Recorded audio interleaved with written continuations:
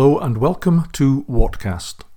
My name is Roger Watson, and these podcasts are dedicated to readings of various articles that I've had published in newspapers and magazines.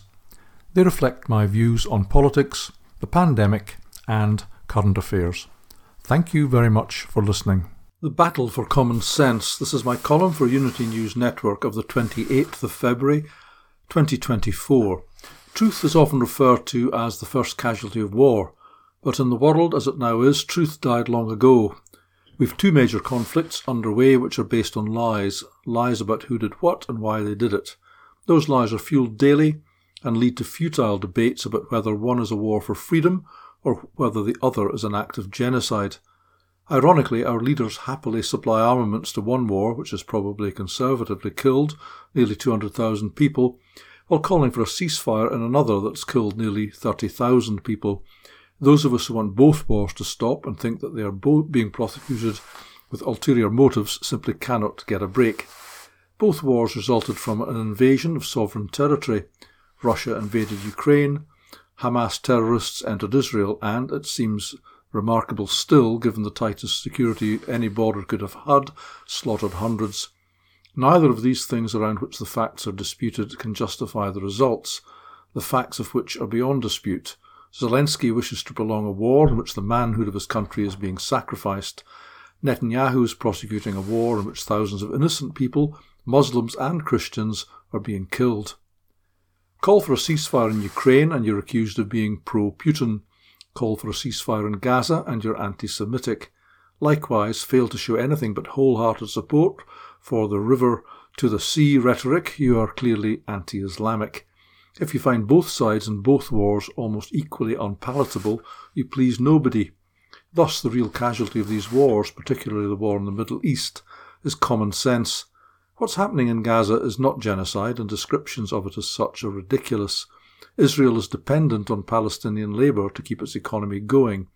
Before the war, 150,000 crossed into Israel daily, and now that they are not, Israel is struggling economically.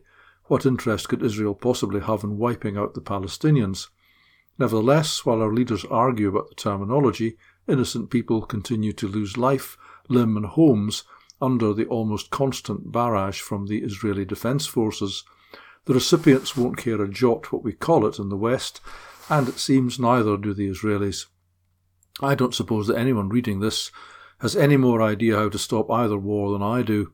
Stopping the supply of arms to Ukraine would almost probably stop that war. But we have to wonder what Russia's next move would be. By aiding and abetting the prolongation of that war, any trust Russia may have had in the West has surely expired. A recent report on Russia on BBC Radio 4 explained how sanctions have not damaged the Russian economy as much as may be thought. Russian oil is being sold to India, and this is making its way back to Europe. Germany, for example, is very keen to buy it. Now, Russia is China's biggest supplier of oil, and the two countries are closer politically than they've been for a long time. If Ukraine stops fighting, then it may well be the Chinese who call the next shots. Believing that the war in Gaza will stop until the Israelis have taken every inch of land is fanciful. With their imminent assault on Rafah, it seems that this point may soon be reached. Equally fanciful is the belief that the Israelis will wipe out Hamas. They will find only the foot soldiers left behind to frustrate their efforts by sniping and booby-trapping.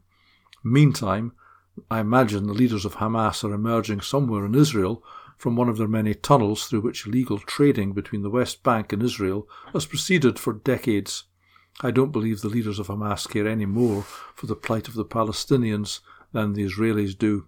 This podcast was produced in association with youthpublicationslimited.com.